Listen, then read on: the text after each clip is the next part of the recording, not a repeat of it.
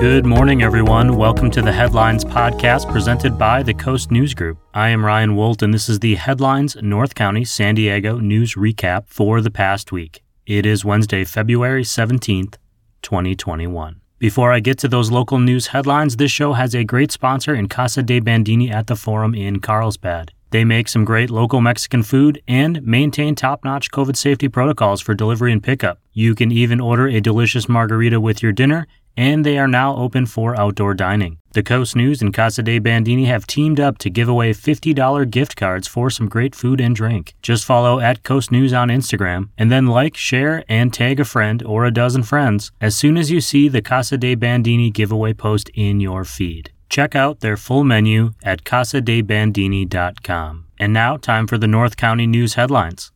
At the time of this recording, San Diego County is in the purple tier still and has reported an adjusted COVID-19 case rate of 34.2 with a positivity rate of 6.4%. That is below the threshold to move into the red tier for our positivity rate, but still significantly higher than the minimum for the case rate. Only 3,992 new cases of COVID-19 were reported, for a total of 252,943 confirmed cases in San Diego County since February. That is the fifth consecutive week with a falling case number, which is good news for our county. The risks of contracting the virus are still evident, as 184 more deaths were directly attributed to COVID-19 last week, increasing our total to 3,037 lives lost in the county. To date, just over 5 million doses of the COVID-19 vaccines have been administered across California. 651,451 of those have been in San Diego County. The current vaccines require each person to receive 2 doses, spaced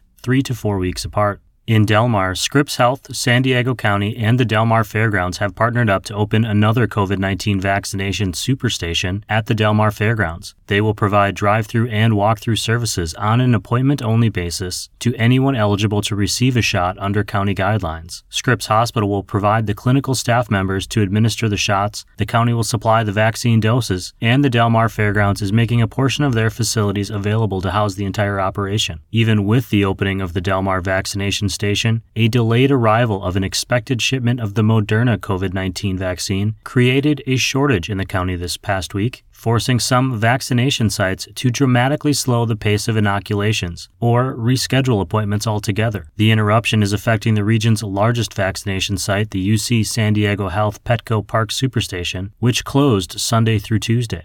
The delayed Moderna doses were expected to arrive on Tuesday, which would allow inoculations to resume today. For those who may have experienced a delay in their second dose, the U.S. Centers for Disease Control and Prevention has advised that people can wait up to 42 days between doses and still achieve maximum immunity. More information about the COVID-19 vaccine and the ability to schedule an appointment is available online at vaccinationsupernationsd.com. And in a move that will vastly expand the number of people eligible to receive those vaccinations, state health officials said that as of March 15th, shots can be administered to people 16 and older suffering from medical conditions or developmental disabilities, making them susceptible to severe illness or death from the virus. The move comes amid continued shortages in vaccine supply, but follows mounting pressure to make the shots available to people most at risk of dying or falling seriously ill if they contract the virus. The state already allows vaccinations for anyone 65 and over. You can find the full list of those who currently qualify for the vaccine on thecoastnews.com. The Escondido Union School Board District has decided to continue in-person learning, despite 188 students and staff having to quarantine because of COVID-19 outbreaks in only the first week of having returned to in-person learning. Since September 2020, the district has seen 476 COVID-19 cases and more than 1,200 quarantined students and staff members. In Oceanside, elementary students are expected to return to their campuses in March. The Oceanside Unified School District Board unanimously voted to have all preschool through 5th grade students receiving special education services return to in-person instruction the week of March 8th, with general education elementary students returning the following week. Those students will return for split days rather than full school days for the time being.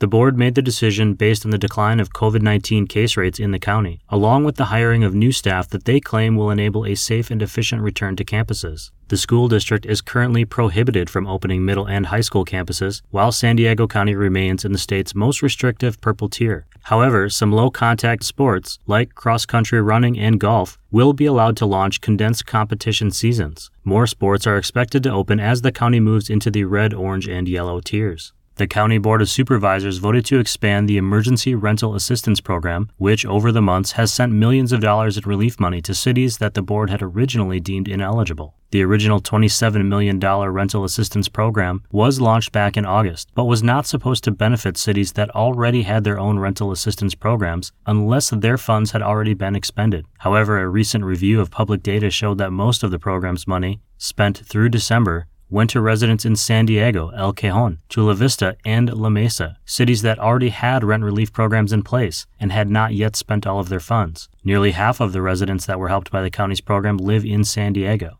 The county's new version of the program launched on January 26th and will also help residents with utilities and other household expenses. The money for the $49 million program comes from the federal coronavirus relief funds. Residents throughout the county will be eligible for the program, but it will exclude residents in San Diego and Chula Vista because those cities received their own funds from the federal government and will oversee their own rental assistance programs. A Vista Superior Court judge sided with the Davis family, overruling a natural condition immunity objection in a case filed last August against several defendants following a fatal bluff collapse at Grandview Beach in Encinitas. The Davis family filed the lawsuit against the city of Encinitas, the state of California, Leucadia Sea Bluff Village, and Seabreeze Management Company, alleging negligence and dangerous property conditions that played a role in the deaths of Julie Davis, Ann Davis Clave, and Elizabeth Charles after a rock slide landed on their family gathering. Both the city and state argued for the application of a government code commonly called the natural condition immunity, which bars them from liability. However, Judge Robert Dahlquist tossed their objection out. The large group of family and friends had gathered to celebrate Elizabeth Charles' recent successful bout with breast cancer. According to court documents, the lawsuit alleged a lifeguard directed the party to an area underneath the cliff. The complaint argues that the family was unaware of the dangers the cliff posed. Just before 3 p.m., a portion of that cliff collapsed,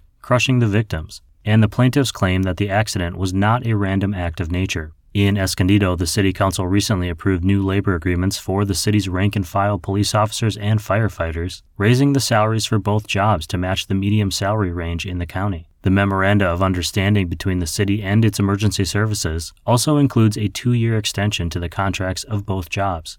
2 conservation groups filed a formal notice of their intent to sue the U.S. Environmental Protection Agency for its alleged failure to ensure San Diego County and other regions across the country rein in harmful air pollution. The Center for Biological Diversity and the Center for Environmental Health say that San Diego and Ventura counties are among 6 regions in the state that have failed to meet basic air quality standards for ozone. In a letter to EPA Acting Administrator Jane Nishida, they allege the federal agency has failed to meet its duty to ensure that adequate plans are in place to control pollution from the oil and methane gas industry in California, including the San Diego region, as well as 5 other eastern U.S. states. Finally today, we shout out Carlsbad resident Kaylee Humphreys, who won the inaugural women's monobob, a single-person bobsleigh world championship on Valentine's Day, increasing her career total to a record 5 world championships. On her final run, the 35-year-old Humphreys had her best start time of the competition and set a track record of 59.47 seconds. The women's monobob will be an Olympic event for the first time at the 2022 Beijing Games.